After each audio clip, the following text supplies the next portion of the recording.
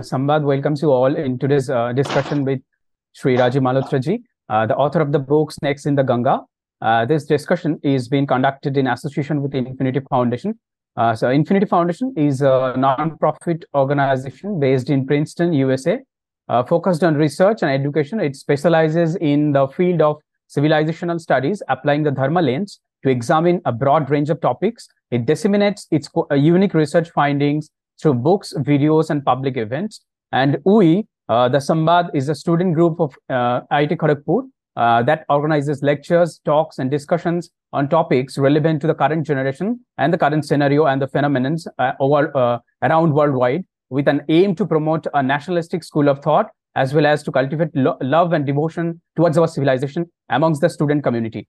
So we intend that today's discussion will provide the students at our institute a new perspective in understanding current development in social science, technology, and their cultural impact. It will educate them in overcoming the challenges that they may face in corporate and academic workspace globally, as well as it will motivate and ignite civilizational devotion in them. So today's discussion will be primarily or majorly focusing on the topic attacking meritocracy at IIT from the chapter 4 of the book Snakes in the Ganga. We will try to understand in its broader context, including critical race theory, cultural capital, and the attack on the meritocratic system as a whole, and why it should be a great concern for us, and also why it should be defended or needs to be defended at its root. So also for this discussion, we have three panelists. We have Dipesh Vinod Kataria sir, Professor Dipesh Vinod Kataria. He is the assistant professor in the Department of Center of Excellence, IKS, or the Indian Knowledge Systems at IIT Kharagpur. And second, we have with us Commander Jetli, V.K. Jetli, who is an alumnus of IIT Kharagpur and the founder board member of Pan IIT India. He was also the president of IIT Kharagpur Alumni Foundation and also the board member of IIT Bhubaneswar and advisory to the Technology Students Gymkhana at IIT Kharagpur. And also he is the advisory board member of Partha Ghosh Academy Leadership. And Partha Ghosh, Sir Partha Ghosh is also with us today to make his comments and discuss his topics. So Dr. Partha Ghosh is a policy advisor and a strategist for corporates and governments. He is known worldwide as an innovator of business and economic models, who is currently enjoying advisory relationships with multiple organizations in more than half a dozen nations. And he did his undergraduate work at IIT, and he's one of the founding member of the Partha Ghosh Academy of Leadership at IIT Kharagpur, and also on the advisory board of it since its inception. And he has two advanced engineering and management degrees from MIT also. So without any further delay, we should start now, I think. So I would like to request Professor Dipesh Vinod Kataria sir, the assistant professor, so to introduce our esteemed guest today and then make your comments and discuss, carry on the discussions. Sir, Dipesh sir, over to you. Thank you, Krishna. Pranams to Sri Rajiv Malhotra ji, Jetli sir, Partha Ghosh sir, and everybody who have gathered here today. To introduce Sri Rajiv Malhotra ji, he is a researcher and public intellectual on civilizational studies, world religions, and cross-cultural encounters. He was trained initially as a physicist and then as a computer scientist specializing in artificial intelligence in 1970s. After successful corporate career in the USA, he became an entrepreneur and founded and ran several IT companies across several countries. And since 1990s, he is working as a founder of Infinity Foundation, which is based in Princeton, USA. He has been researching civilizations from historical, social sciences, and mind sciences perspectives. He has authored several best-selling books, Breaking India, Being Different, Indra's Net, Defending Hinduism's Full Philosophical Unity, Battle for Sanskrit, Dead or Alive, Oppressive or Liberating, Political or Sacred, Sanskrit Non-Translatables, Snakes in Ganga, and now Battle for IITs. So sir has been very instrumental in not only, his books are very seminal, and he has been able to give a very different new viewpoint to look at various aspects which are related to India. So without any delay, I would now request Sir to present a small summary about this book, Battle for IITs, and which also becomes the fourth chapter of the book Snakes in the Gangas. Rajiv Malhotra ji, sir, please. Yeah, namaste everyone, and thank you for this organizing this. So this is a book we are talking about. This is a very thin book. It's one of the thinnest books I've ever written. It's 140 pages. There's no reason an IIT shouldn't read it. It's affordable, very inexpensive, and free copies, complimentary copies we have. We have hundreds of them, thousands of them. So anybody who wants a copy of this, we can get you one. So you should talk to one of these organizers. You can make a list of people. We can ship you from Delhi. We have a whole lot of stock. That's one thing I would like to do, because it's more fun to discuss a book with people who've read it or at least gone through it. So rather than me, giving an overview, which I'm going to do anyway, but I think it would be nice if it's a lot of hard work has gone into it. So IITians should be more alert about the discussions concerning their institution, but they haven't been. The IIT as an institution and merit as a concept is under attack from Harvard. Major Harvard professors have attacked and used IIT as a case study to make the claim that merit in India is actually casteist. That is their point. That what is called merit is a sham. It's just a cover-up. It's just a camouflage for transmitting caste privilege from one generation to the next. And so these privileged people, instead of going in the old days, they would say, what is your caste, and give a preference. But now they're asking, what is your IIT score, or what merit and all that. But that merit actually is caste biased. This is the general thesis. And she gives a lot of examples of data. She went to IIT Madras and talked to people, and then she gave example from here, an example from there, just random anecdotes here and there. Somebody complained who was low caste, complained, and she draws her own inferences and lot of extrapolation with very few data points, a huge amount of extrapolation and lot of projection from her side on her own ideological projection. So this ideological projection is called critical race theory in the US, where basically it says that race has defined all the power structures, including meritocracy, including ideas of family are race-based, because certain privileged race came up with these rules of family and all that, including the laws, including every aspect of society. All the institutions have been developed by privileged people over hundreds of years. And this critical race theory started as an offshoot of Marxism, and basically saying that the whites are the privileged oppressors and the blacks are the oppressed, and therefore these structures have to be dismantled. All the structures are available for dismantling, even the concept of gender. Even there is no such thing as a female. There is no such thing as a male. Even that is a structure that the dominant people created. It is social construction. It is not biological. Being a woman is not biological. It is a social construction under which, under social pressure, people make this choice. So this kind of gone into bizarre extremes, this whole critical race theory.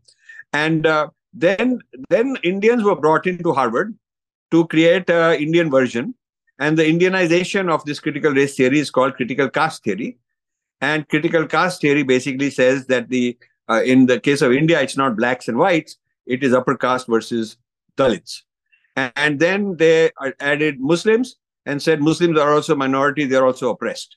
So what you have are Khalistanis, Muslims, Dalits, everybody who has a grievance against the country, united in fighting the establishment, because this establishment, any institution, is a product of abuse over hundreds of years, and therefore there is injustice. And this is the latest social justice theory being taught to everybody. Indian IAS people are sent by the government to Harvard for training, and they're taught this. Kennedy School teaches government leaders all over the US, and they're taught this. The Newman Center for Media teaches this to journalists and media, not only from India, but UK, Europe, Wall Street Journal, BBC, Washington Post, all of these guys, and they're taught this. Indian billionaires are funding this. Mahindra has got Mahindra Humanities Center, Lakshmi Mittal is funding the South Asia Studies Center at Harvard, and this is a basic backbone of their ideology. So this is a very serious matter. And the target of the only Indian institution which got a full book, 400-page book on this by Harvard is IIT. Ajanta Subramaniam, professor, wrote a book on IIT. That IIT is a living case study of this whole abuse.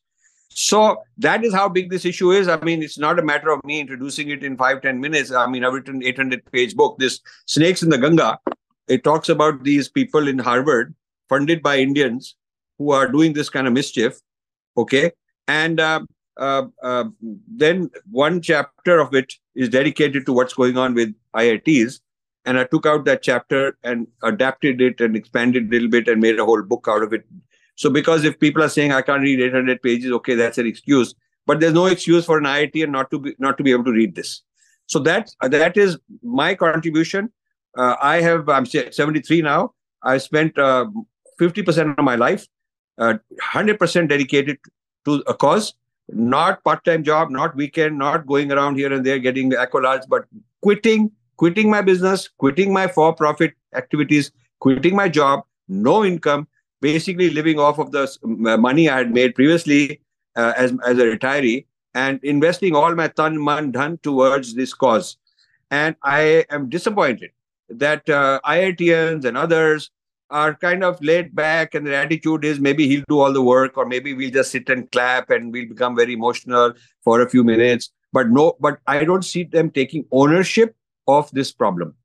So it is all jugaad, it is all opportunism. How do I get ahead? How do I make a little more? How do I get into this or that scheme? But I do not see the IITians, and this has really disappointed me. If I had known that the IITians would be so useless as a group of people that you could mobilize, frankly, I would not have bothered to defend them. Let them go, whatever is happening, let them worry about it. If their own leaders are not interested in defending themselves, why should I bother? You see, so this is where this is my involvement in this whole matter. Thank you. So thank you, Rajivji, for your excellent synopsis. So I may request Dipesh sir to give his comments and carry on the discussion with Rajivji. Thank you, Rajivji. Thank you for taking this stand on the world stage and being concerned about IITs. These are the premier institutes of our country, and they need to be defended. You understood this cause and you defended them. And we can understand your frustration also. It is not wrong. As a team, the Samvad, the students who were contacting us, we could actually see that kind of disinterest in the entire matter amongst us. So I feel understanding our own problems, understanding our own shortfalls is a very important starting point to being able to defend our position. So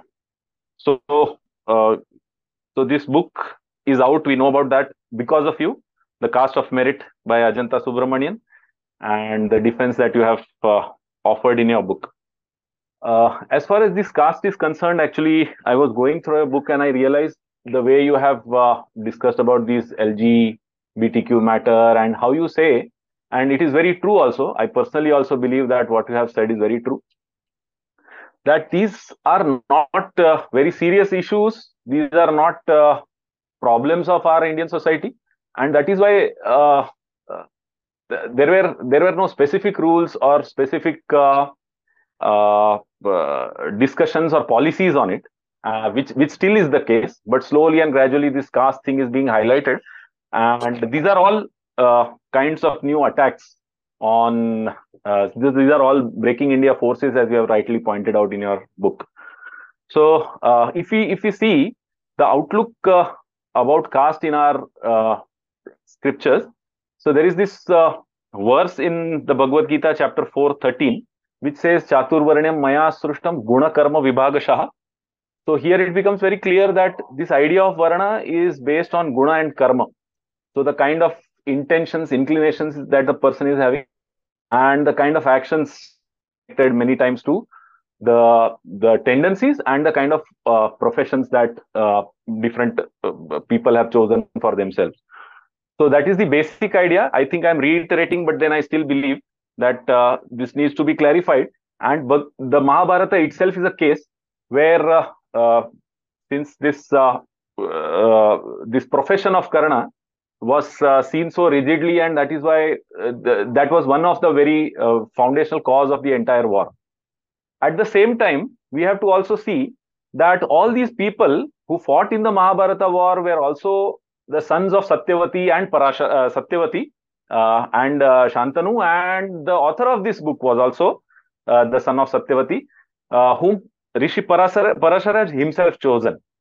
So those are the things to be thought about, and that is why this problem has been in a very subtle way addressed since then.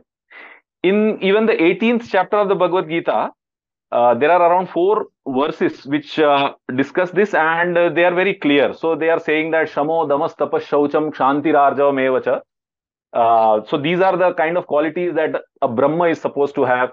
And then Shauryam, Tejo, Dhrutir, Daksham. That are the qualities of the Kshatriya.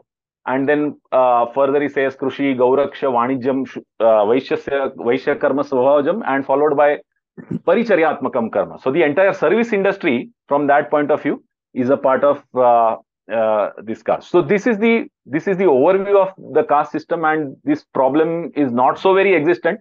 And IITians, there is this kind of a fear among the faculties of IIT that we will get into controversies and all those things. But about this also, our scriptures are very clear. So this kind of an attack is an attack on the IITs, and that is why if we defend this attack, there is nothing like a controversy, or there is nothing to be worried about. There is no path. So there is this term Atatai, which is there in the in our scriptures, and this is an attack of an Atatai. So if an Atatai is even a guru, or is even a Brahman, or even a very knowledgeable person, so Gurum va Bala Vruddhav va Brahmanam va Bahushrutam Atatayinam Ayantam Hanyadeva Avicharayan. So this is very important for us to immediately defend this. So we understand your cause, sir. And I mean, as an IIT faculty, I wholeheartedly support what has been spoken. And from my experiences in the campus, I can very confidently say that this is not the ground reality, what has been projected. I disagree with your approach in the following sense. When a problem is raised, you address whether theoretically that problem existed thousands of years ago in the Vedic era, in the Gita era, and you've shown that maybe at that time the belief was that it is all merit-based and there was fairness and justice towards all the varnas. That answer does not address whether in 2023 the problem exists in IIT. The fact that it did not exist in the Kurukshetra in thousands of years ago does not tell me whether the problem exists or doesn't exist today. So you've only defended the lack of abuse in the Mahabharata, and we can of course discuss that. But that defense of something that happened thousands of years ago in a certain location does not give you automatically a defense of whether IIT Kharagpur today in 2023 is having caste abuse. So you haven't even touched on that. Now, the first methodology should have been from your side, empirical methodology. You guys are engineering people. So the first methodology should be, what is the empirical evidence today of people coming from different jatis and different communities and different castes, whether there is prejudice against them, whether there is not prejudice against them. That should be the first issue, the first response, which I didn't get. And then if there is to some extent, to whatever extent there is problem, and we can't deny the problem. If there is a problem, we cannot be escapist. We cannot say there is no problem. If there is a problem, if there are documented examples, we have to deal with them. As an engineer, you cannot just take the data that works for you and discard the data that did not fit your curve and say, okay, this data doesn't exist. You have to present all the scientific data. So if there are instances of caste abuse, you have to say, okay, they are there, and we will do something to solve them. Now, then the question is whether the interpretation of this caste abuse but to whatever extent it is, whether it is 2%, 20%, 80%, I don't know. But to whatever extent there may be caste abuse examples, then you have to question, real question is whether this is to be interpreted as a continuation of Mahabharata and Vedas and so on, which we don't agree is the case, or whether this is the result of some other thing that happened in history. So the book is not, this is not denying that there are problems today. This book is not denying that we need to solve those problems. This book is merely saying that the history of Varna Jati from the past cannot be used to extrapolate that is the reason for the caste problem today. There are many things that happened. There was a Muslim invasions that disrupted society, and a lot of people lost their land, became landless laborers. Okay, there was the casta idea from Europe, from Portugal and Spain, that they brought to India, and they had a racist idea of hierarchy, and they started interpreting the Indian jatis as castes and put them in a hierarchy. Then there is the era of the British, who turned it into a rigid caste system. Lord Risley was a race guy; he was a race science guy, and so then they turned it into this, resisted by the Indian jatis. So the original work in this is to disconnect the Indian tradition and the current problem. It is not to deny the current problem, but we are saying that the wrong theory is being applied to interpret this current problem, and the correct theory requires understanding the complex history that India has gone through. Many, many things happened. Many, many people, including a lot of foreign influences, played a role in creating this. And also, to some extent, the Indian politics of democracy have turned caste vote banks into a kind of a political fight with each other. And certain minority groups are not sending their kids to science, technology, education. They're sending them to madrasas and places like that, and therefore they're unfit. So I think I would not do what you are doing. I would not deny that there's a problem. I would interpret the problem differently than the blame being going to Vedas and Hindus and all that. So it's a different interpretation of a problem, but the problem exists. Whether it is a little bit or a lot is a different matter. So I have a different approach than you do, and this is why I'm saying it. If what you said is the whole story, then I wasted my years and years doing all this research and coming up with original perspectives, because there's nothing new. You already know it. It's in the Gita. You already know it. You just quote the Gita and the job is done. But the job is not done. You have to find out why is it today in IIT Kharagpur. The reason I'm discussing with you is so that you can take a stand on whether or not these issues exist in IIT Kharagpur today. Whether Gita or not, I don't know how many people have read the Gita and how many people are following it, but are the students and faculty guilty of this today? And to whatever extent they might be, what is the cause and what is the remedy? Is it Vedic or is it something else that caused it? And what is the remedy? Is the remedy that we have to dismantle all the Vedic structures or not? So that is where the conversation must go. And that is what I spent years doing. And I think you missed the point. Sorry about this blunt, but I think it has to be said. So, sir, my idea was that these are the thoughts that are flowing among the generations. So, if nowadays, these kind of feelings are being instigated, they are not the original feelings of the Indians. That is the point that I was trying to make. So these castes cannot be put into the binary of black and white, as you have explained in a book. That was what I wanted to convey. So, sir, the kind of question that I was thinking of raising is, you have been talking about different kinds of attacks. Even this book talks about, this one issue is there, but many other issues have been discussed in the 22 chapters of your book. So one thing is, of course, unless we understand the problem, we cannot tackle it. So having a deeper knowledge, deeper understanding of a problem is very important. So that is true. But at the same time, one approach can be how we can strengthen the resistance, because the attacks are always going to be of different kinds. So what you mentioned in your first Breaking India, you yourself say that the way now the things are being taken up and the attacks are being posed are very different. So can there be some kind of a solution wherein we can focus on increasing the resistance of our country to these kind of attacks? So can there be such foundational or very basic corrections or changes that we have to think of bringing in the mindset of the Indian society? So the mindset of the Indian society has to do with problems at the individual level. There are problems at the institutional level. Why are the billionaires funding? They should be stopped. Why aren't the gurus doing anything? Why are they going around pretending there's no problem? And just quoting from shloka from Gita and saying, okay, there's no problem. My job is done. I've quoted the Gita, no problem. But the problem is a ground reality. I mean, they're not willing to face, like I have to face and take all the heat, take all the firing coming back at me because I'm willing to stand up and say all these things.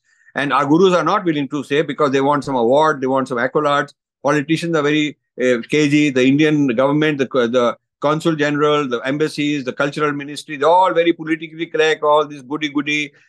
They are not doing their job. None of them is doing their job. Okay. So a few radical, rabid guys running around, influencers on YouTube and all, they are doing this, but they are not responsible people necessarily, many of them. And so they are doing a job which is counterproductive.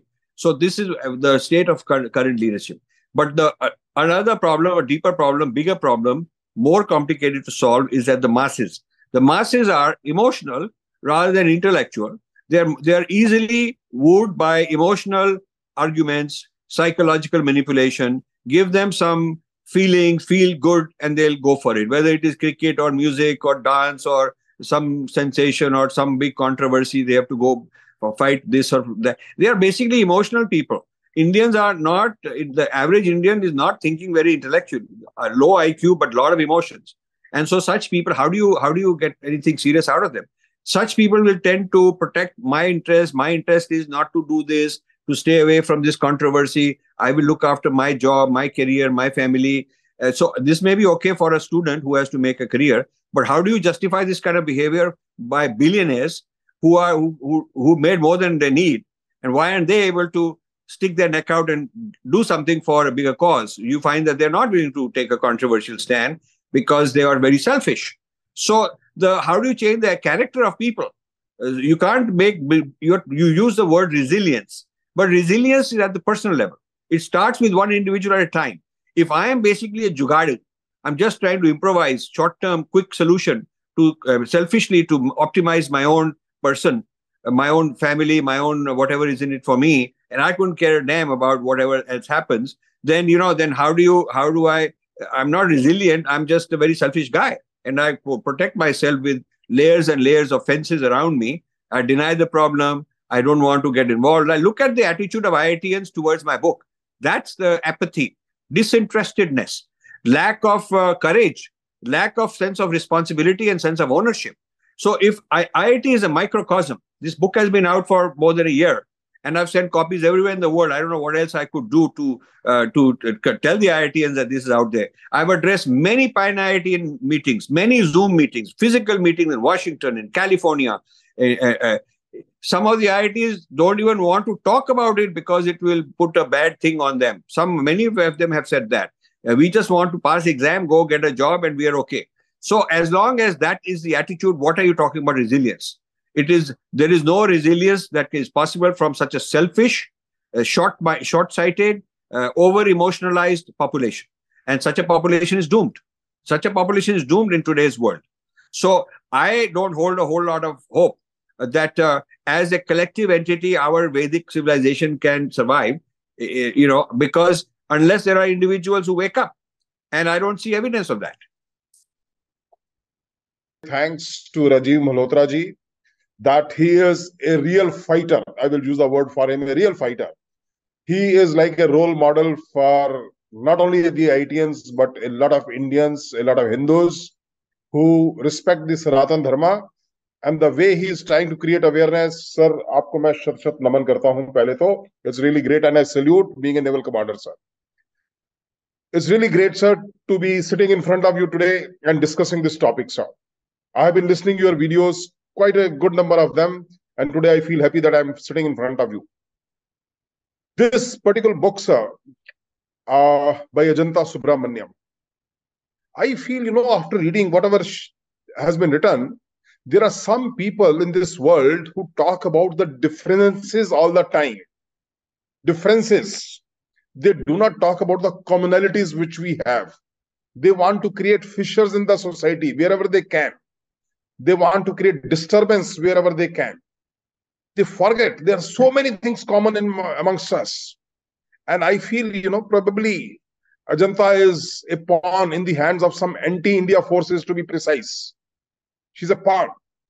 And many times I feel, today when India is doing so well all over the world, so there are some people who are bent upon destroying that brand India image and IIT brand. Despite the very strong words against the IITians, which I do agree, you use the word IITians are useless. They are short-sighted. They are not reacting. They are selfish. Let me tell you, I accept all these adjectives with total humbleness, whatever you said. But despite that, the fact is, IIT has become the biggest brand in the world from India today. There is no other brand from India which stands out anywhere in the world, but IIT brand has been recognized, you can say. And there are forces which are very shaky that our IITians are doing much better in Silicon Valley and many other places compared to even the Harvard graduates and many other colleges of the US. So they are getting shaky that these IITs are producing products which are shaking the foundations of the so-called US elites coming from their own colleges.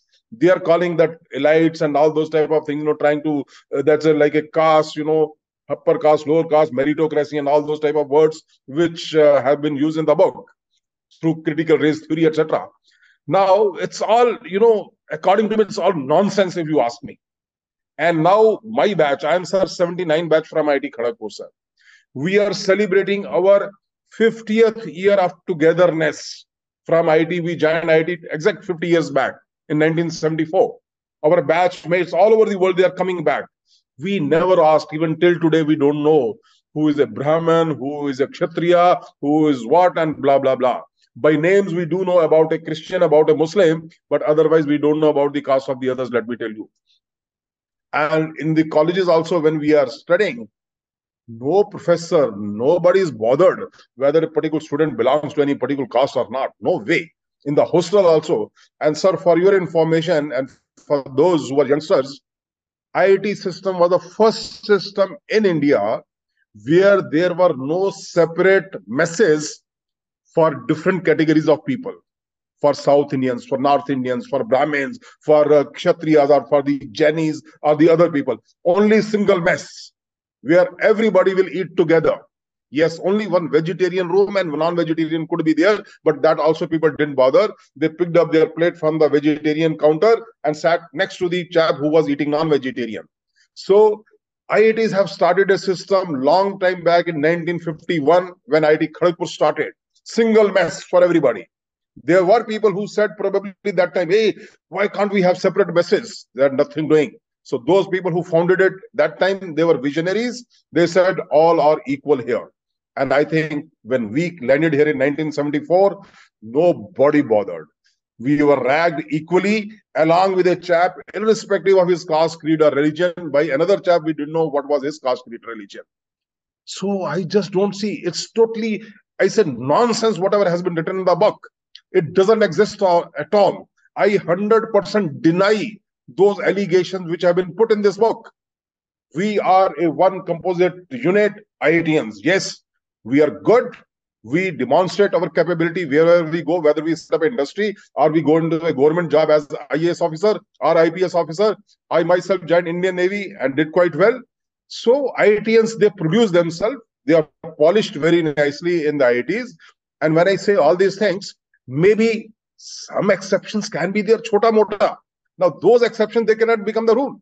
So based on those exceptions, somebody can't write a stupid book like this and keep accusing IITs.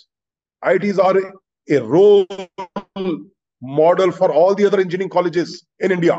And not only India, in the other countries also. Today, IITs are setting up their IITs in the other countries, Zimbabwe, in Dubai or Abu Dhabi probably, and Malaysia. So many other countries are coming to us to set up IITs. So that's what I said. IIT is a brand globally, which anti-India forces, they want to destroy that, sir. That is why such books are being written by anti-India forces to bring a bad name to IIT.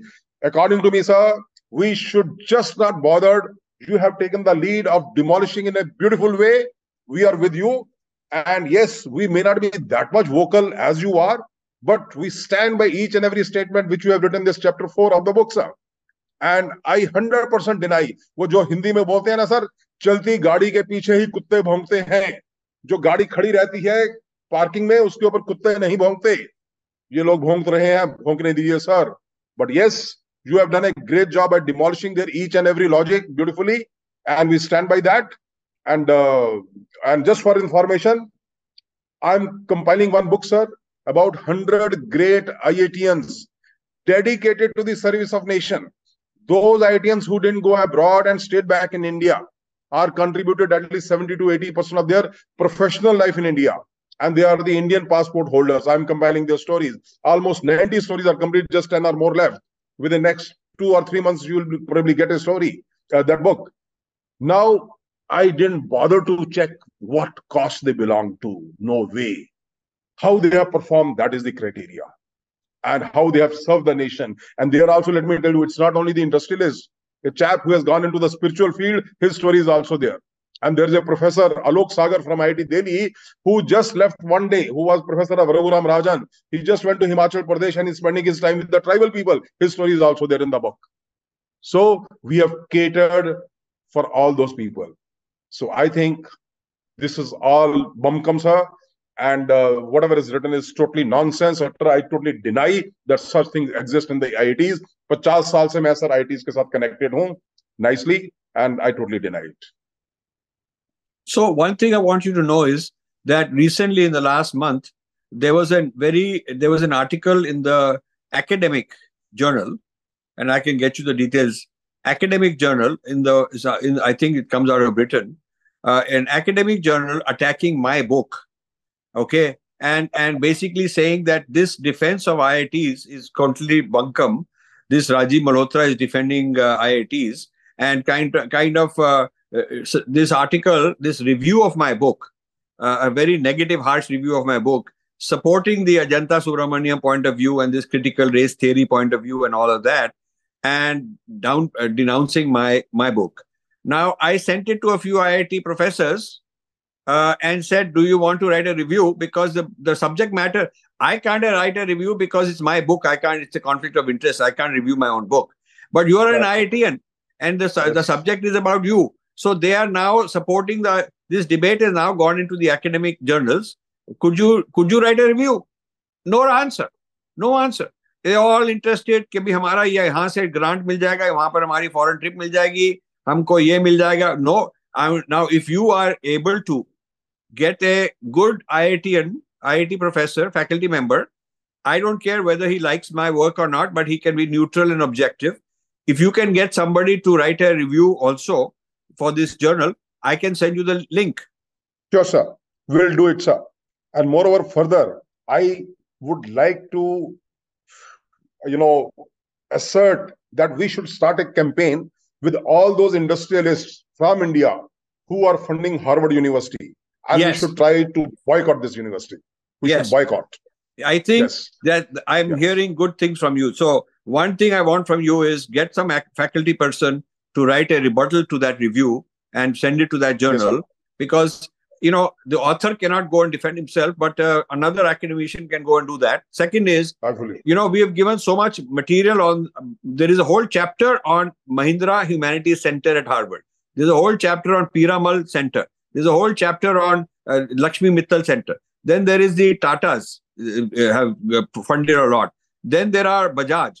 Then there are these, a lot of people, they're funding Ashoka University, which is a Harvard kind of branch office in India. And some of the Mahindras and all these people, they have actually given a full floor of their headquarters in Mumbai as a Harvard office. And they are collecting data. They're doing big data gathering. They're into the villages and social media. They're gathering data on social justice, on all kind of minority problems. Harvard is collecting. And they are using this to train their algorithms. I pointed out all this.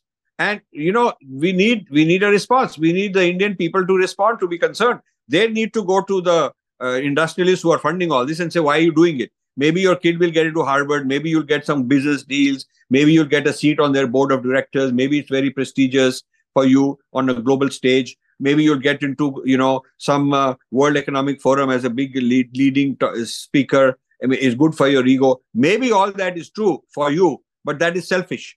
And you ought to give up Yes, all sir. that and say, hey, listen, my country comes first, my culture comes first, and I'm not going to go and betray. I think that kind of an andolan, or some kind of a very intellectual, peaceful but intellectual pushback needs to happen. And I'm glad that you are planning on doing that. Sir, we will do that, sir. Let me tell you, I also represent an organization which is Youth for Nation, where we say Rashtra Sarvopari, nation first.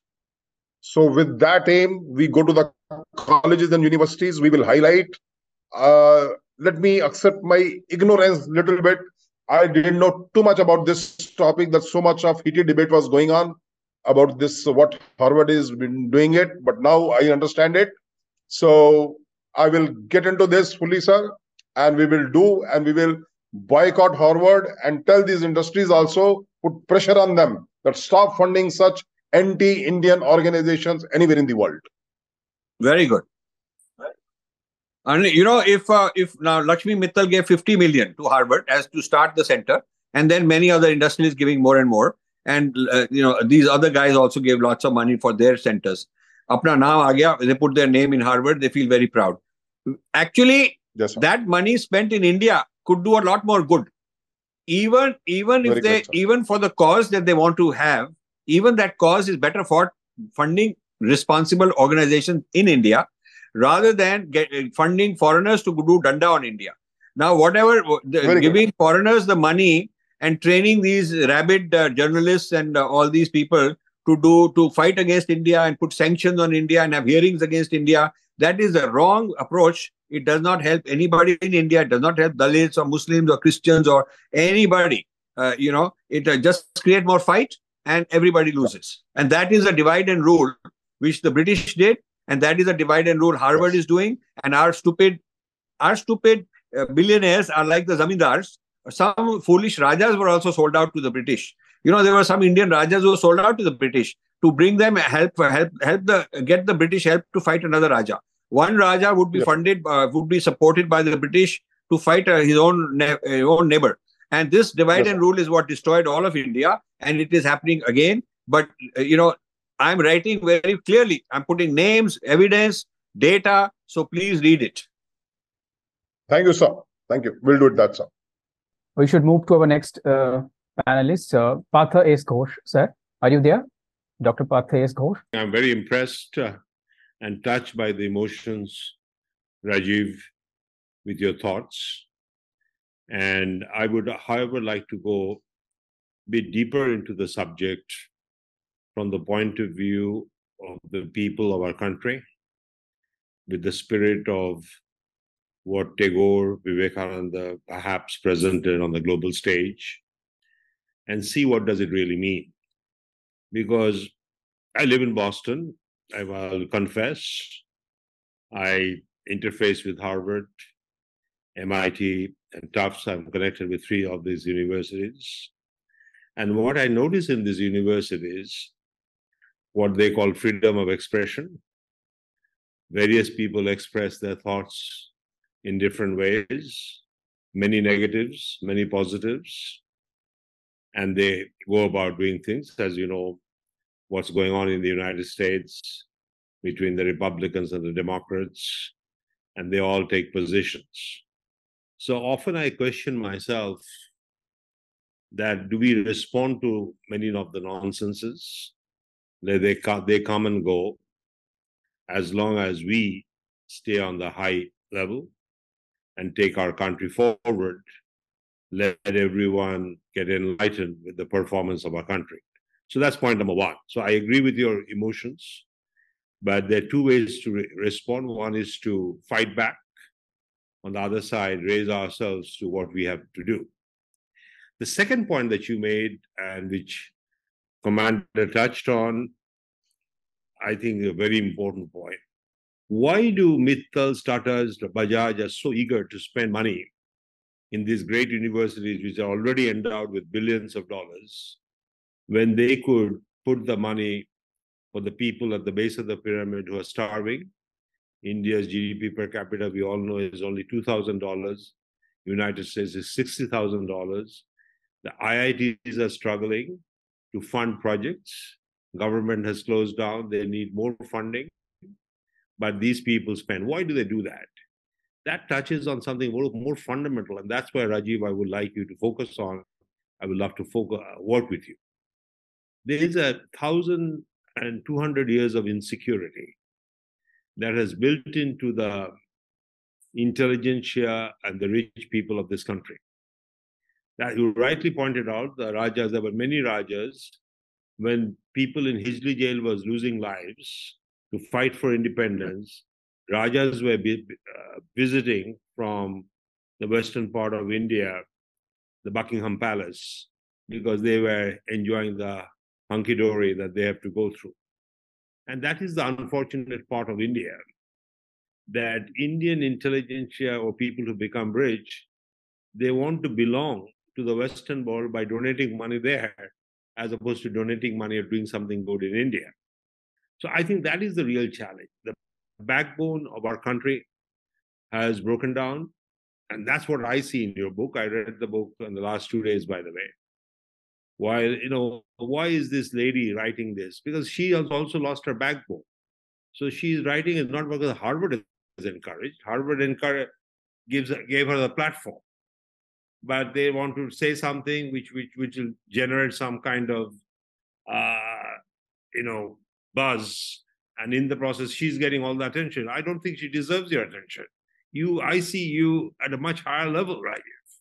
You are bringing out a very fundamental point: the snake. And the snake is in our country, and the snake is which we have to deal with, which is to bring a sense of confidence on who we are. I want to discuss what Partha Ghosh said. I wish he were there. His first point I totally disagree with.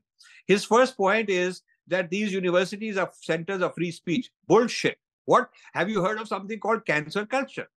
I mean, he says he read my book in 2 days. There are a lot of sections on this called cancel culture. What does cancel culture mean?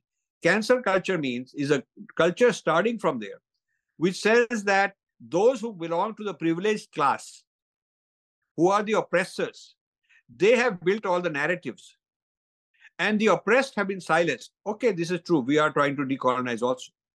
And therefore, the view of the oppressor should be cancelled. If he's speaking, you can cancel him. You can uninvite him. If he wants to say something from his side, you don't have to listen to him. You can boycott him. That is called cancel culture. Please look it up.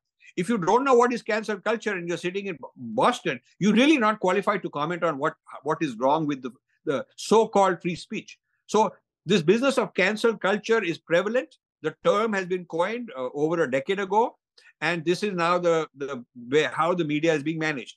Secondly, cancel culture is also very deceptive and underground. It is part of the algorithms and machine learning training on social media to cancel people who are of a certain type. Let me repeat.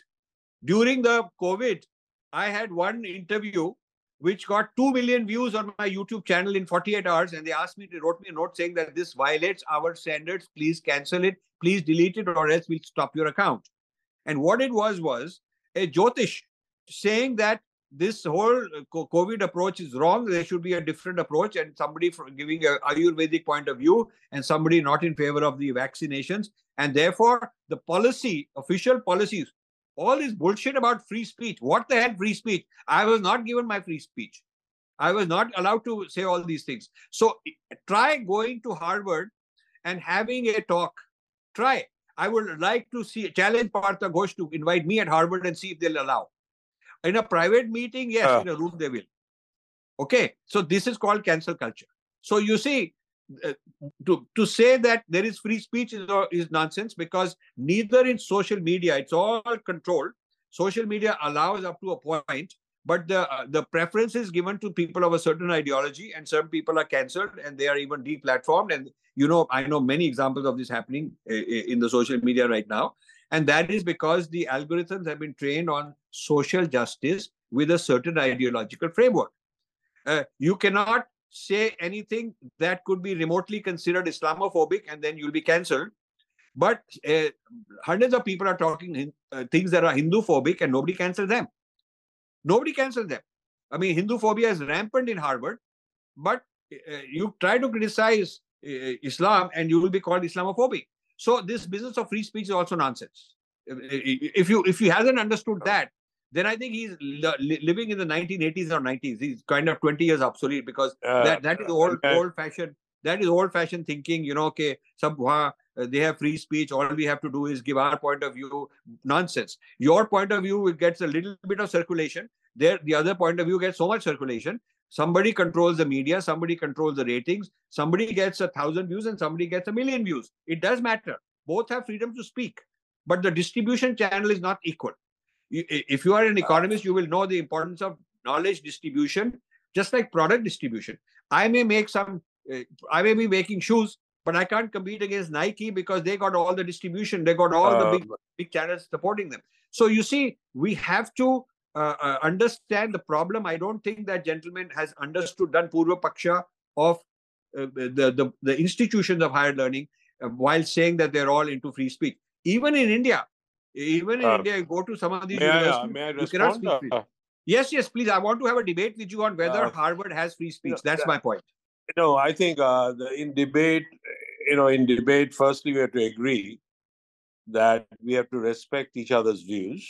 Yes. That is one side, freedom of speech, as opposed to you qualifying what I do not understand or not understand. Yes. No, because you started Parthaji, you started by saying that you characterize me as not understanding enough and you want to take it to a different level. And I'm saying that you escaped the problem, you avoided the problem. Before you take it to another level, you need to understand the problem. No, I think you're making too many judgments very quickly. I just made 2 points of 4 points I want to make. Okay. So let's not make any judgments on the basis of the first 2 points.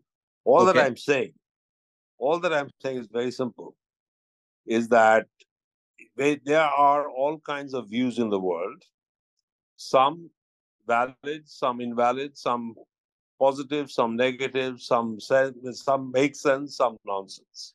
That's true, and we have to live with that. That's how the world shapes.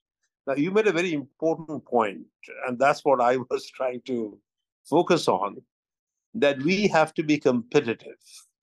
And for India to be competitive, we have to choose who are competitors and choose what are the vectors of competition. Now, I do not want to compete with some nonsense, some professor from Harvard writing some nonsense about how IIT is following a caste system or not, because that's not a cup of tea for me. I as a person, as you know, I established a leadership academy at IIT. Why? I want to demonstrate to the world, India could offer to the world a leadership model which is significantly superior, because I come from the world of management consulting. That's what I do. And I want to see the boys and girls of our country produce models, organizational models, leadership models, business models, which are the best in the world. That's why I want to compete. I don't want to compete with this lady in Harvard. No nonsense she's talking. That's what I'm saying. That's the third point. And the fourth point is that I do have a lot of colleagues at Harvard, at MIT, at Boston, and I've seen the spectrum of views, a wide spectrum, all the way from the right to the left. On one side, we have people like Friedman. On the other side, we have people like Krugman. Krugman, as you know, is very socialistic and more closer to Marx, whereas Friedman is closer to extreme form of quote-unquote capitalism. And they have coexisted. Sometimes the world moves slightly towards the right, sometimes towards the left, sometimes stays in the middle. It's just like a pendulum. And what I'm saying, given the great work you have done, I'm appreciating you, by the way. Rajiv, you have to understand that. I'm not challenging you in any way. I'm saying that the real challenge is what you pointed out. Why Indian business leaders, even thought leaders, academia, only feels that they belong only where they could have their name appearing at Harvard Business School Donation Center, or at the Kennedy School, or at MIT, as opposed to doing something in India, which I fully agree with you. Now, I think what you and I and the rest of the group here should focus on, how to change that mentality of India, that insecurity, that unless someone at Harvard or MIT sees my name, I don't belong. And the final point I want to make, Tagore felt the same way. Tagore in Calcutta was not really much appreciated until he got Nobel Prize. Satyajit Ray, Pather Panchali, the only person who won Oscar, till someone in France appreciated how great Satyajit Ray's Pather Panchali is, and how great, how the British Film Institute appreciate. Then when he came back to Calcutta, not only in Bengal, but Indian film houses were full. They want to see Satyajit Ray. So I think that is the fundamental issue, that we as Indians, and that's what I would like to work with you, that do not have the courage to appreciate each other. We need a stamp from outside. Even I would speak for myself. If I was living only in India, or Vivekananda did not give the speech in Chicago, same Narendra Datta would remain as Narendra Datta. So I think that if you and I, with this group, could work on that aspect, that how Indians should develop their confidence, their point of view, what we feel is good, not based on what the West is talking about or what the East is talking about. That's what I saw in Japan. Japan is extremely proud of their culture. They do things which they feel is good. And I think that's what's the problem. I would like to work with you, because that is a real problem. To take on this lady, she's talking nonsense. Why you want to waste your time or my time? Let her talk. I will talk as we are talking. And we would rather create a journey for India and the Indian diaspora, which people would look up to. That's what I'm saying. That's all I'm saying. And let's have the freedom, the courage to represent, you term the word Vedic philosophy. I'm a big believer of Vedic philosophy, but we have to live Vedic philosophy first.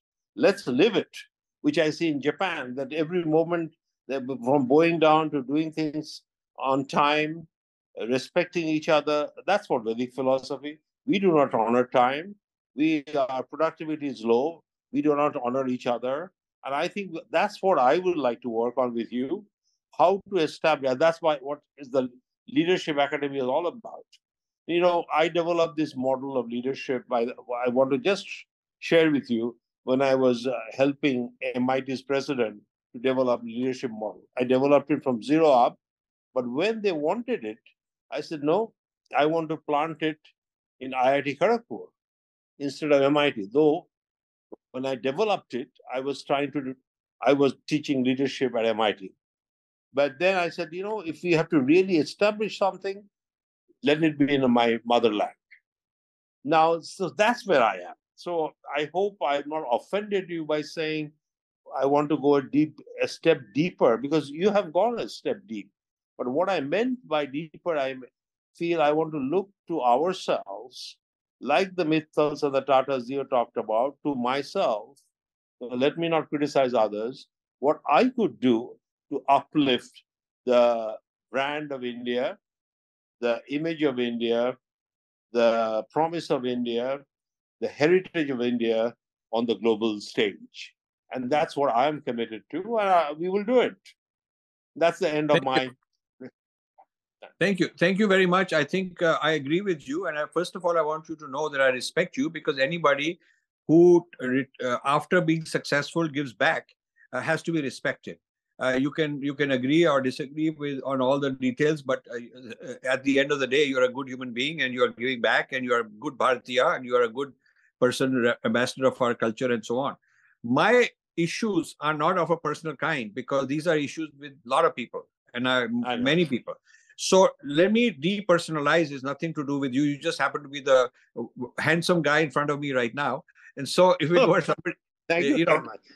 We must meet. We must meet. We must meet. But you're just the guy in front of me right now, so I'm saying all this, but I'm actually looking beyond just a personality. I'm looking at the concept. I know. So let me take 2-3 points. Let me take. First point I already responded to, that we cannot assume that there is total freedom of speech and level playing field, because like any distribution channel, whether you're making shoes and you're up against Nike, it's not a level playing field when it comes to distribution channel, because he gets distribution channel and I don't.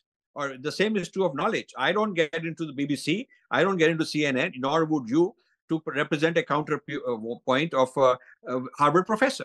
So also in the social media, the algorithms are tilted. The algorithms are tilted because the machine learning is on certain type of data sets, and a lot of groups are complaining, and we should also be complaining, and I'm complaining on that. So the knowledge distribution is not a level playing field, and we cannot say that just because I have a right to speak, my speech goes as far in terms of the number of views and the number of people, the number of ears that listen, as somebody else's speech. Okay, so this is a well-known fact in media, that the equality of speech does not translate into equality of impact and equality of reach. The reach is different, even though everybody is able to speak. Point one. Point two is a point that you made several times. Why should we care about Ajanta Subramaniam? Let me answer that. Ajanta Subramaniam is one part of an ecosystem. There is also Suraj Yengde at Harvard Kennedy School. He is the head of the Afro-Dalit movement, which says that the Dalits are the blacks of India. And he's a Dalit they brought in, and he's the poster boy of this movement. And basically, he's championing, going all over the country, giving evidence, giving testimony in legal hearings, in hearings where they are coming up with laws against caste abuse. There are laws in California, in many cities, and many in Seattle. I don't know if you are current with all this, but these laws are spreading, and they are spreading where if a person right now, under American laws of race, if a person is accused of racism, there are very serious consequences, both legal, political, economic, and image-wise. And now they're bracketed caste as race, as a form of racism. And so mere accusation, mere allegation gets you in trouble. It may take years to clear a name, but you are in trouble because you are branded that way. And therefore, you cannot say that all these intellectuals have produced nothing. They have produced a lot of trouble for us. It is these intellectuals. It is the Suraj Yengde at Harvard. It is the Ajanta Subramaniam. It is 10 other people I can name. And then there is Saundarya Rajan in New York, who runs this equality labs. They've done research, so-called research, to produce evidence in their, according to them, that there is serious caste abuse among all the IT workers who come from IIT in Silicon Valley. And they filed lawsuits. Now you can say that who cares? Well, the people, ask the people. I have gone and talked to the people. I've interviewed the people. I've attended some of those hearings. The electricity, the energy in those rooms is so intense. So many Indians are going there and lobbying, and they're very upset that they are being typecast, branded. Now they are going to be there's going to be bias against them, and if there's a legal case against you, you'll be considered a casteist. And this is something that nobody in America even heard of 10 years ago. And this is a very serious problem that has been created, and you cannot say who cares about them. You should care about them. You should be out there when there is hearings going on caste abuse. You should be out there and giving your evidence and your testimony, and you will hear how serious the problem is. You will hear that, you will find out that for every 10 people of our side, there's the hundreds of them on the other side, that these Afro-Dalit people and the Muslims, they all gathered, all of them. So you will understand the gravity of the problem if you go outside your comfort zone and engage with these issues. Also, let me tell you, Harvard Kennedy School, I was there when I launched my book. One of the guys, after I was done speaking, that Indian IAS people are coming there for training, and they're being brainwashed in all this.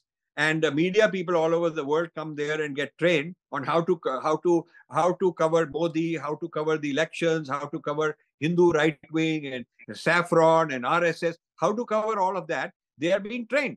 They are being indoctrinated. And so if you don't like the coverage in Washington Post or in Wall Street Journal or CNN or BBC, then you should know where it's coming from. Those people are not the rocket scientists. They are not scholars who figured it out. Some scholars figured it out and trained them. Who are those scholars? What books have they written? That's what you have to go uphill, upstream. There is a pipeline of people who discover and come up with knowledge, and then this knowledge gets distributed to others, through others, to others, and finally it ends up on the streets in a virus somewhere. You have to go to the entire pipeline of ideology to go, and the headquarters of this nest of snakes, Sanpo ka ghonsla, I have discovered. So that is what I'm talking about. It is not a simple thing that we have discovered. It is a very dangerous thing. And it is a very dangerous thing we have discovered. So we cannot, this is the second point, we cannot trivialize that the Ajanta Subramaniams and Suraj Jengdes and Saundarya Rajans and all these kind of people are useless and who cares and we don't worry about it. This is not true. This is not true. Third point I'm going to make is, while there is a debate between right wing and left wing in America, the Indian knowledge, the Indian tradition is neither American right wing nor American left wing. It is neither the American conservative, which is a Christian biblical kind of a view, nor is it the Tom Friedman version of liberalism, because we are even in my first book, Breaking India, I showed we are sandwiched between the Western left and the Western right. Hindus are sandwiched, attacked from both sides. We are attacked from the Christian right as idol worshippers. Now this guy Vivek Ramaswamy is being attacked by he's a right-wing guy trying to get into the Republican politics. Whether you agree with him or not, the point I'm making is he's been attacked by the church, that we do not want Hindu idols in the White House. This is the slogan. We do not want Hindu idols in the White House. So because he's a Hindu and he said he's a Hindu, therefore he's a target, even though he may be conservative. So there is a limit to how much we can get support from the conservatives. As far as liberals are concerned, the liberals are the ones who are into wokeism. This whole critical race theory, critical caste theory is a product of the extreme left. And the Tom Friedmans of the world, they are all supporting DEI. I would like to know what are your thoughts in leadership training? What are your thoughts on diversity, equity, inclusion? I have whole chapters on that, on diversity, equity, inclusion. How through that window they're sneaking in ideology which is completely antithetical to the Vedic ideology. This whole business of diversity, equity, inclusion, in our culture, we have so much diversity already. We have so much equality and inclusion already. And like the first speaker said, from the Mahabharata and from Bhagavad Gita, he made amazing points. We already have that. We do not need this Marxist diversity, equity, inclusion, which is divisive, which is violent. And so the entire DEI movement, which every institution has, I would like to know if your leadership training is doing a rebuttal of that and doing a counter. And you cannot say, "Wo ho raha hai, theek ho raha hai, kutte bhaunte hain." Yeah, it's very good you raised that point. It is a counter. It is a counter. Okay, that's a very good. I would like to engage with you on what is your critique of the DEI movement from the United States. It started in places like Harvard, went to World Economic Forum, spread all over. They've got these American consulting companies, Price Waterhouse and McKinsey, and they're all going there and doing ESG evaluations of your company's ESG rating. And within ESG, the S of ESG is DEI, diversity, equity, inclusion. And you should know what equity is. And you should know what equity is, not equality. And I've explained the difference between equity and equality in my book. So you see, the thing is that if you are doing a counter, I would love to be part of that. I would love to have a discussion with your DEI experts who are training, who are teaching about DEI, because I would say 100% of the institutions I've come across in India on DEI, management schools, business schools, corporate people on DEI, they're towing the Western line. They're towing the Western line, and they are getting their people, HR department people, certified by Western institutions, bringing in Western consultants, and it's penetrating the Indian psyche and Indian institutions in a very big way. So I would like more. You want that we should go deeper than me? I would like to go deeper than you. I mean, we should both go deeper than each other. I would like to challenge whether what is the leadership training in your institution on the issue of diversity, equity, inclusion. It's a very specific. I'll give you a short answer. Okay. Rajiv, I will be delighted to meet with you because that's a very deep question. The short answer is, in one of our lecture series, which we'll invite you about 1 year ago, my title of my talk was Leadership Deficit in the West Exposed. And we talked about basically what's going on in Ukraine and Russia. And there I basically discuss what you just mentioned, that the Western model of ESG has been what I will call a zero-sum game. Divisive, you win, he loses, he wins, you lose, and it is. And what we are trying to do as the leadership more that we are developing at IIT Kharagpur is what you're calling plus sum game. You synergize, you help bring thoughts together to create higher level thoughts or deeper level thoughts. You accommodate different views to create better views. So, and we are calling it plus sum model. That's a short version. And that so ESG gets expressed that we have to develop harmony with nature, which what Vedic philosophy talks about. The equity part, I agree with fully. It's more how do you ensure that whatever we do is equally synergizing different point of views. And of course, in the process, we can create a better world. But I would, if you don't mind, I will send a couple of our thoughts on that because this will take time and I'm sure others want to raise questions. So I will send that paper. I would very much like your critique on that, where I talk about the leadership deficit exposed. And number two, what we will do, we'll send you, Commander is also involved in the Leadership Academy, as well as there's another person on the call, Pranab Patel, and much of IIT Kharagpur, where we will send you what is the model that we are talking about. And you'll be very proud. I would love to read it with an open mind and give you my honest feedback and be part Absolutely. of any conversation. And so I'm glad to hear this part from you. But this part that you are willing to take on a certain model of leadership and a certain model of diversity and a certain model of environmentalism, etc., and propose a counter to it is exactly the reason why the Ajanta Subramanians do matter. Because this is an intellectual debate, and they have turned their positions into institutions, laws. They've got Harvard has a law on caste now. Do you know Harvard has a policy on caste? It didn't exist 5 years ago. It's now. So now you see they have turned it into, how the Americans are. Once something gets institutionalized, it becomes part of law. So in law school, they're teaching caste system. So the next generation of lawyers will be very caste sensitive when they come across an Indian. When they come across an Indian, they will quickly try to apply this and that and quote some law, and you can be in trouble. But there is no such similarity in the law pertaining Chinese people or how they got biases. There is no law which says the Ashraf Muslims and the Ajalaf Muslims are effectively a caste system. There is no law like that. They have never been named. They have never been named, singled out with laws passed. Only the Hindus have been named, and this all happened in the last 3 years. So you see the debates that start at Harvard don't just end at Harvard. What starts at Harvard doesn't stay just there. It goes all over the world because of their influence. It turns into laws also. So I would say that it is good news that your leadership training is cognizant of all these problems and issues. I would love to be engaged, and that is where we need to work together.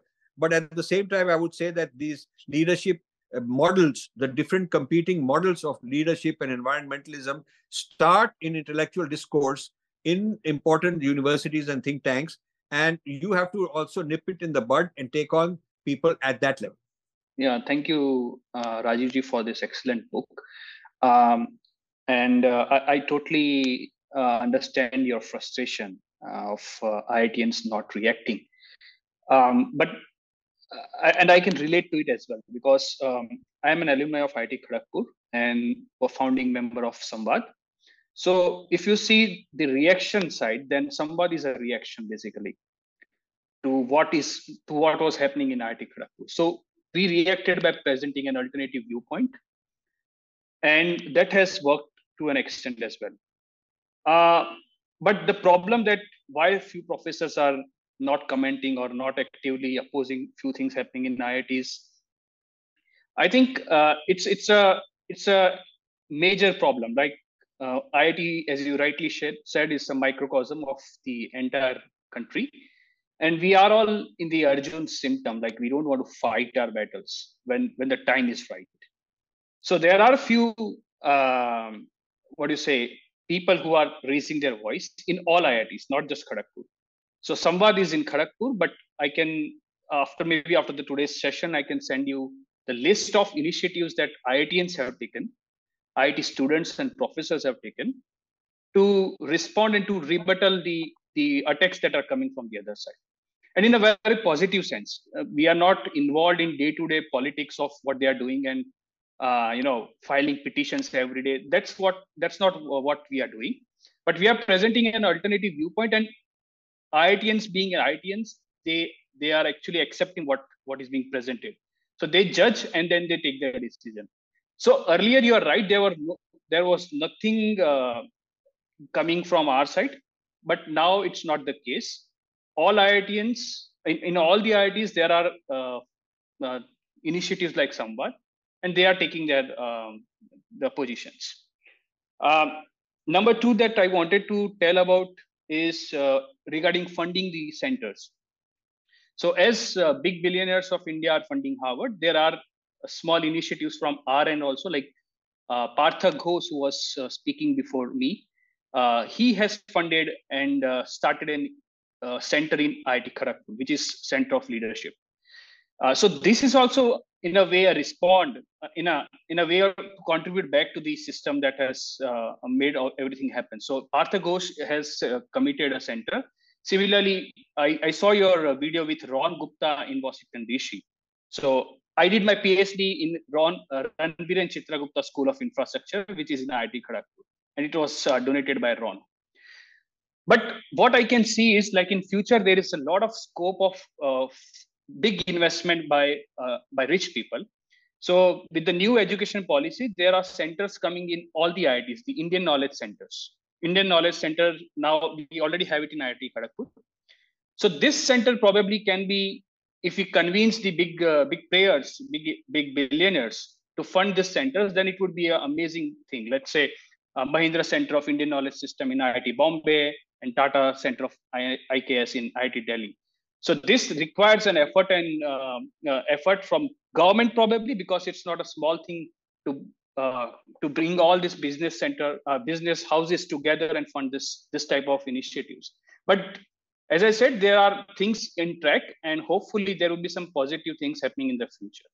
So I would just like to mildly, with due humility, in a way, disagree with the point that things are so bleak. Like, there are some positive things that IITians are also taking.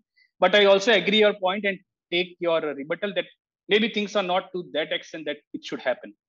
And where we really salute you for your efforts that you have done and placed. So, Kuldeep, I'm very glad. First of all, I'm very glad that you are taking the initiative. That is a good idea, and I'm hoping that's the case. One of the most important things you need to know is that the world is competitive. It is not that we isolate ourselves and close our eyes to the other side.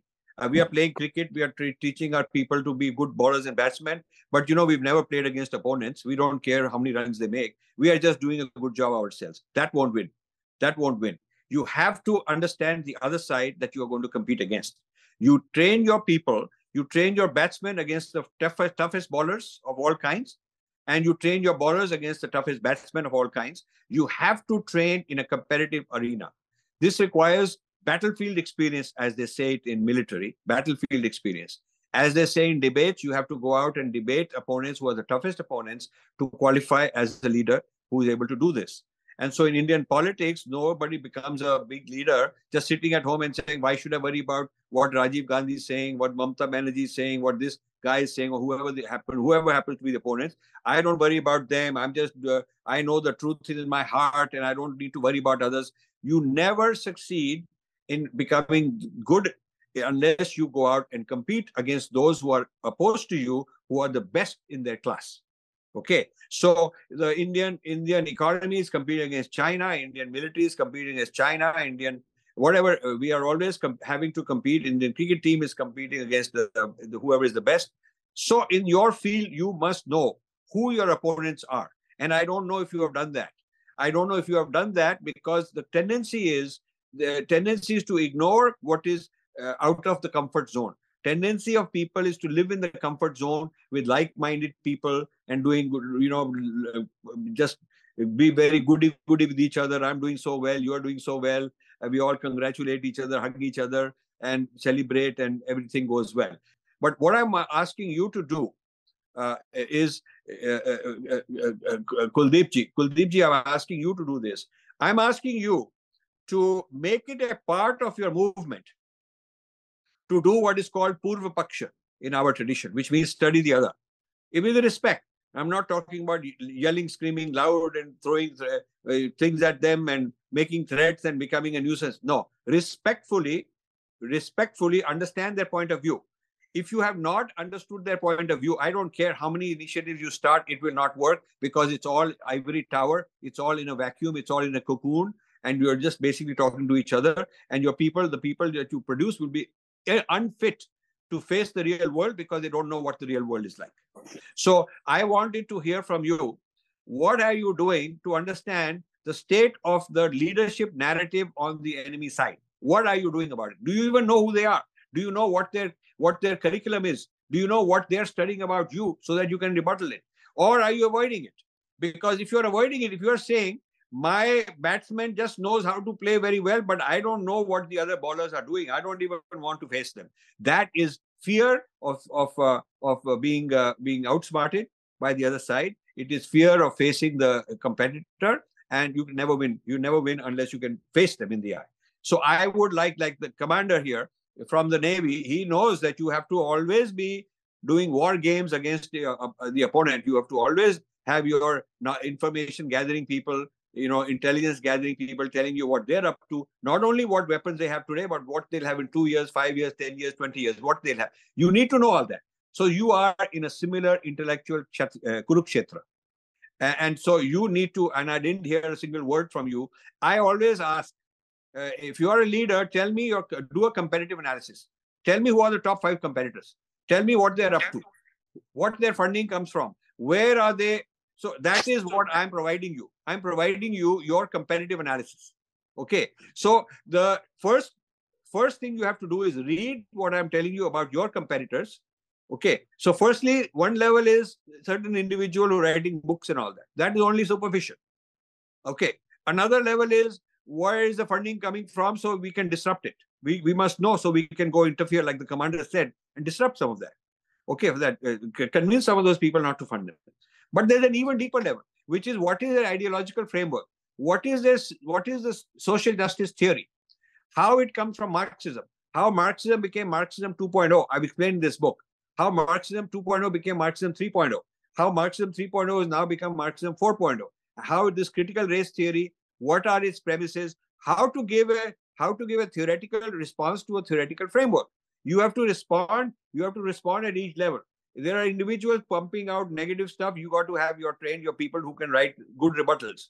You got to have funding people who are funding all this negative stuff, and you got to have rebuttal to that, how to respond. But you also need, I don't know people in India who even understand from a theoretical framework point of view, what is the social justice called critical race theory and critical caste theory. I've been lecturing 100 times, and wherever I go, there is little interest in understanding this. There's a lot of interest कि हम ठीक कर रहे हैं, हमारा इतना GDP हो गया है, हमारा वो क्रिकेटर ने सेंचुरी मार दी थी, एक तेंदुलकर ने भी एक जमाने में ट्रिपल सेंचुरी मार दी थी, तो हमारा कोई प्रॉब्लम नहीं है.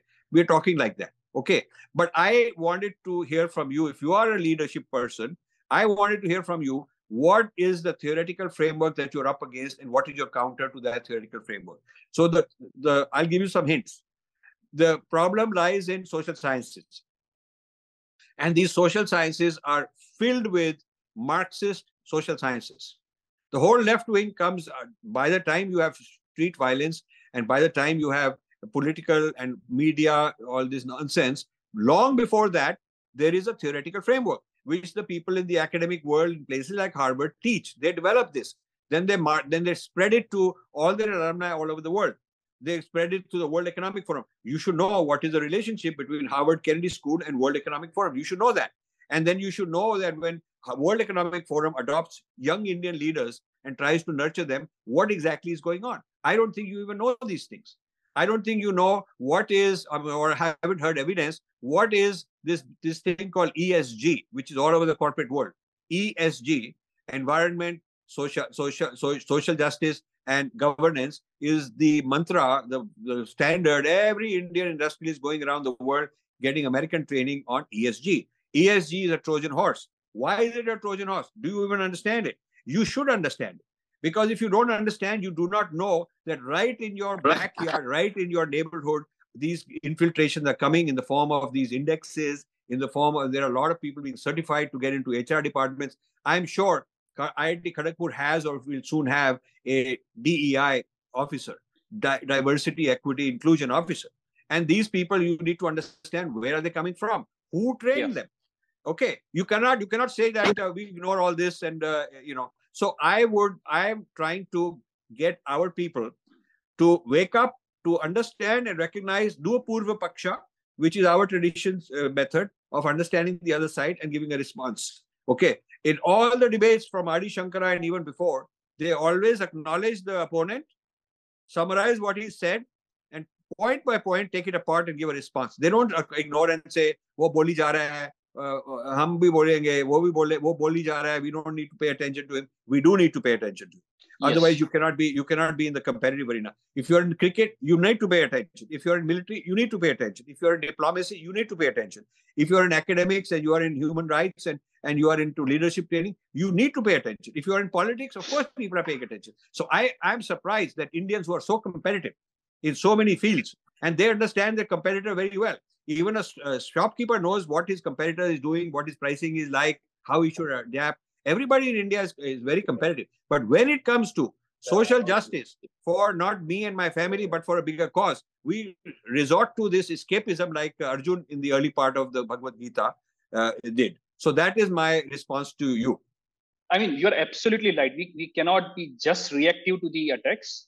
We need to do Purva Paksha and understand from where it is coming. So the Samvad that you see, it's a symptom that, it's an initiative that came after the Purva Paksha. So I'll give you an anecdote, like what happened. So 5 years, like when I joined as a PhD student in IIT Kharagpur, there used to be big posters about against casteism in India, against Hindutva. So all these things were only rhetoric, right? So we understood like this is coming from, and Bengal being Bengal, the place of Marxism, we understood from where this is coming. Our people did study about it and how to counter it. So after understanding their viewpoint and how to counter it ideologically and theoretically, we presented speakers to the audience. So this was one of the attempts that we did. There were other initiatives also which I can talk on, but the result of this initiative that we undertook, I can guarantee you that now in IIT Kharagpur, they cannot go like anything. And if they come up with something new, we have our people in place because we understand from where this is coming. So I totally get your viewpoint that there should be an overview idea about from where things are coming. Yeah. No, I understand. So first of all, I want to congratulate you. You're one of the very few who has been able to convince me that you are looking at doing a Purva Paksha and looking at opponents, and I congratulate you for that. But I want to push it even further. I want to ask you whether your Purva Paksha of Marxism ended in Bengal or whether you took it to the global left-wing network, and whether you really studied what is the role of Harvard, what is the role of Berkeley, what is the role of France, what is the role of Oxford, where are the leading thinkers of this, okay, and then how are they training an army of Indian sabotage? There is Indian sabotage coming from there, sabotage into the administrative services, sabotage the children of the industrialists. I'll give you a hint. The reason some of these industrialists are doing what they're doing, even though at home they do puja and they're very Hindu and all, is because some of their son or daughter is into all this stuff. The next generation is not as Hindu, okay, and they are taking some of the family money and family brand name and doing all these things because they want to build their career in a very liberal kind of fashionable way. I'm giving you this hint, but you need to study further and you can read some of my books about it. But what you need to figure out is how these international hubs, which are our training academies, and how they're training. You should read in the book how they're training media all over the world, including in India, how they're planting their office. Their DEI is an initiative that they've started, And the plan is to infiltrate Indian industry, Indian government, Indian academia with DEI officers. These DEI officers salute to their boss in Harvard or World Economic Forum, and they are not patriotic. They are maybe looking like that, but their loyalty goes to the international organizations which certify them, which get them jobs. Okay, and which look after them, which give them, they have annual meetings. They have, like you have Pan IIT alumni, they have alumni of their own, and these are people all over the world that they have planted. Okay, so I would like to know whether you have done all that also, and whether you have looked at how many Indian IAS officers are being trained at Harvard Kennedy School. Are you aware of it? I have gone there and I've interviewed them. I have them on video. You should watch my videos. There's a guy from Harvard Kennedy School talking about how there is no freedom of speech for a guy who is pro-India. And this gentleman, Partha Ghosh, lives in Boston. He says there is all this free speech. I respectfully disagree, but I'll come to that in a moment. Okay. So the Purva Paksha of the global nexus, not just local Marxism in Bengal, that is your next challenge. Very good point. I fully agree. I have tears in my eyes. You just said exactly what we are trying to do. And the commander is there. Commander, we should include sir in our board of advisors. Because we are exactly, it's funny that what you said, Rajiv. Can I call you Rajiv, by the way? We're in the same age group. No, you call me Rajiv. You should come. Rajiv, you should come have, to yes, visit. And I'll visit you. Yeah. Rajiv, you underscored what prompted me to humbly, I am being very humble, to begin this leadership movement in our country. And that to IIT Kharagpur, where, as you know, hundreds of people lost their lives for the independence of the country. Hijri jail. And, today I gave a talk that it was independence of India. Now I have to have independence of our mind to be able to express who we are around the world with courage. And you made a very important point. I mean, it's so close, dear to my heart, which Tagore felt, Satyajit Ray felt, even Vivekananda felt. Vivekananda wouldn't have been Vivekananda if he didn't get the endorsement in Chicago. Right. And that is the weakest part which we have to fix. And we will do it together. Okay. No, absolutely. Our reference point is somebody else's endorsement. This is very sad, because the whole Vedic system is that you have to have an inner strength, and your reference point should not be what do somebody else think of me. Absolutely brilliant. So let's continue this conversation, and I'm glad that absolutely. Very rarely I have these meetings where I feel it was really worth it, because I met one or two important people that we should continue. And I'm very glad with you and Commander in particular, we should be doing things together. I'm very happy about that. Excellent. Thank you very much indeed. Thank you. I really mean it. And I want to congratulate the organizers of this, that, it takes courage to open up these issues. And I know all my Bengali friends are extremely intellectual people. Whether I agree with them or disagree with them, I can have a good argument with them. And I love it. They love that. IIT Kharagpur has that advantage of being in the middle of this old tradition of debate and arguments and so on. And I am excited about this. And we'll continue and maybe have a longer relationship. So let me come in. So namaste, Rajivji. We have mail exchange. So what is deeply saddening, see, I am doing PhD in chemistry. So the whole field is beyond my reach. So this is a humanities, this comes under humanities.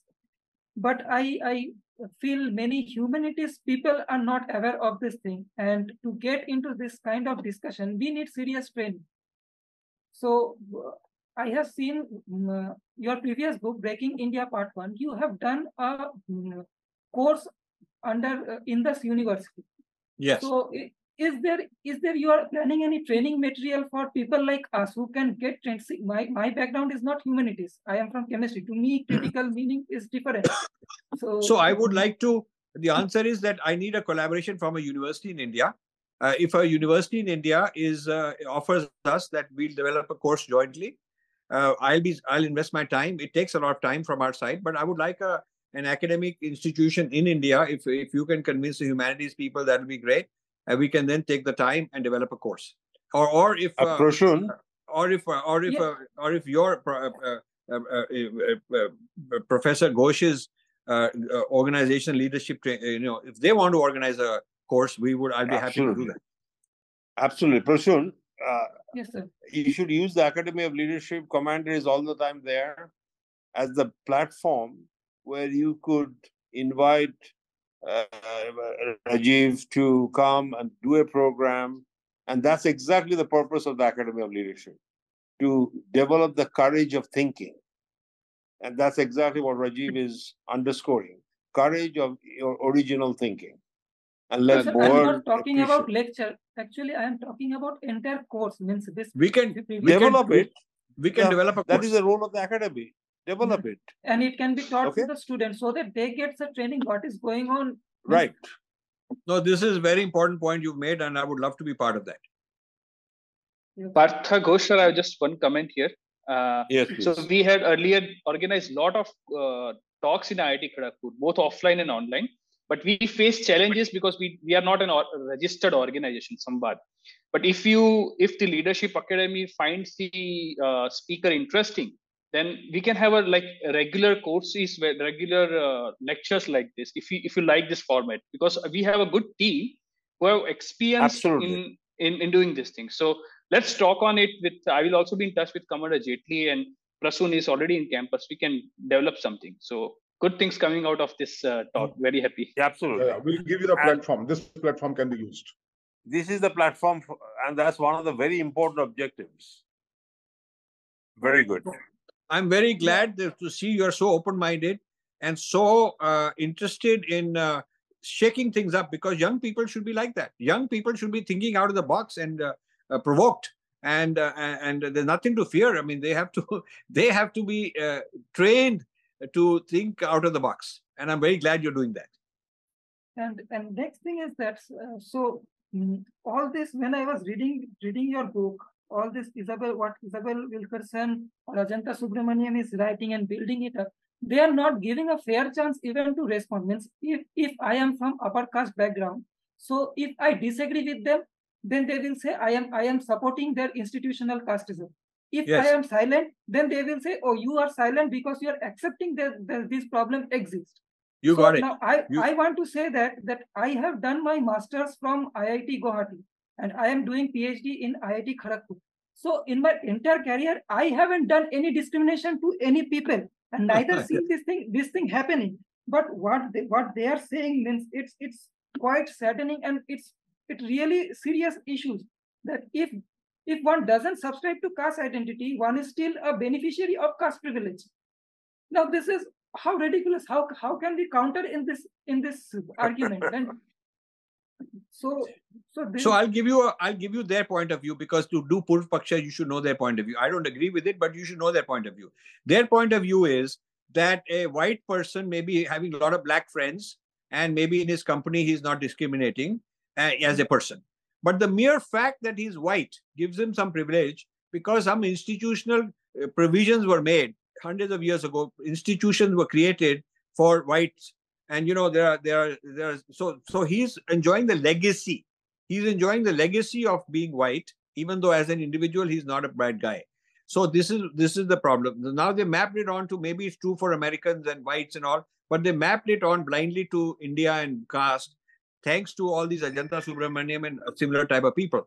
And that is that caste people have created a privileged structure of society, and therefore, even though you as an individual are not a problem, you are a good guy, but you are still enjoying the privilege by virtue of your birth. This is the argument.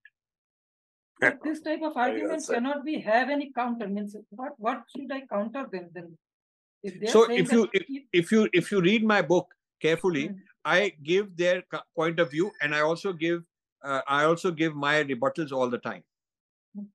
You should do that, and we can have more discussion. I think now we have stirred up the real issues, and next time we should have a conversation where we actually start out with real, serious, deeper issues, and we can. I'll be happy to engage you at a deeper level. Yeah. Absolutely. And Prashun, as I mentioned yesterday, I think that you should use the platform with help of Commander, and we have Pranav Patel, who is going to be full-time. to Thank encourage such discussion with Rajiv, and Rajiv has spent so much time and effort to go to the deeper, I would say the deeper points of our character, which we have to address to build character which the world would look up to. That's it. Good. Let's do it. Thank you. Then thank you to the faculty and students, and to those running I this. want to make the ending point. Sir, Yeah, please. yeah. So I am belonging from a SC community, and I went to the 2 IITs till now.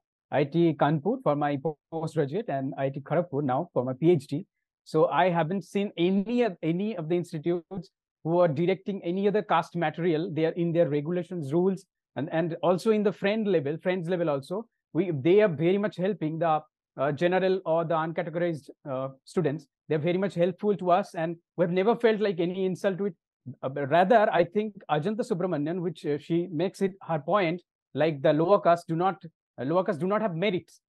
They lack merits. So this is a direct insult, I think, to us, to the communities like scheduled caste and the STs, who are, they are fighting, they are competing with the upper caste and other students. They are completely qualifying the eligibility criteria and other qualifying the exams and all the things. So this is, I think, rather in contrast, she is trying to insult the lower caste, because meritocracy or the merit is a necessary condition to, necessary condition. No, excellent point. I am very proud of you. I really like what you're saying. We should have people like you go. Harvard should. I would really like Mr. Ghosh to get him invited to Harvard and say, okay, you guys want to debate? I'm going to fly this guy. I'm going to sponsor him, give him the forum, and let him debate these Harvard guys with his lived experience as an ST person. With what is his anecdote, what is his testimony, we ought to let him speak. I think that would be a wonderful thing. And if you can pull it off, I'd love to come for that. Rajiv ji, first of all, do you have time? We can continue, or else if you are short of time. No, you see, the thing is this. I don't mind. I'm really enjoying this, but it is just that I've fixed up. I thought 2 hours would be enough. So I've got a notice, a reminder. I'm going to be on another conference call. But what we can do is we can set up now. People can think, reflect. And so next time we won't have to go through all these introductions. We will just dive deep into deeper issues. And if the commander wants me to come on an online, give lectures, maybe that can be a forum for more Q&A at that point in time. Because I'm concerned that Indians are not going deep enough. They're just very superficially getting rid of, claiming there's no problem. And I'm trying to get them to think deeper. And that is where the solutions lie. So I'm very happy to have had this discussion. Thank you so much. Yeah, let's conclude then. Yeah, Krishna. Thank you. Thank you so much. Yeah, sure. Thank you. So we're very much grateful that you have spent time with us, and we are also looking forward to meet with you in offline, and also later we'll discuss these things in detail. And we should thank the Anurag ji and who is there, Ujjwala ji, and both and all other members from the Infinity Foundation who have helped us to organize this event and this engaging discussion, really exciting discussions, and there are different outcomes. And we also want to be thankful to the Sambad members, and also I'm grateful to Commander V.K. Jetli sir and Pranab Patel sir, and also Partha Ghosh sir for this type of discussion with Rajiv ji. And we want to go forward with this with a positive sense of views, and thank you all, and we will meet next day. Namaste, everybody. Thank you. Namaste.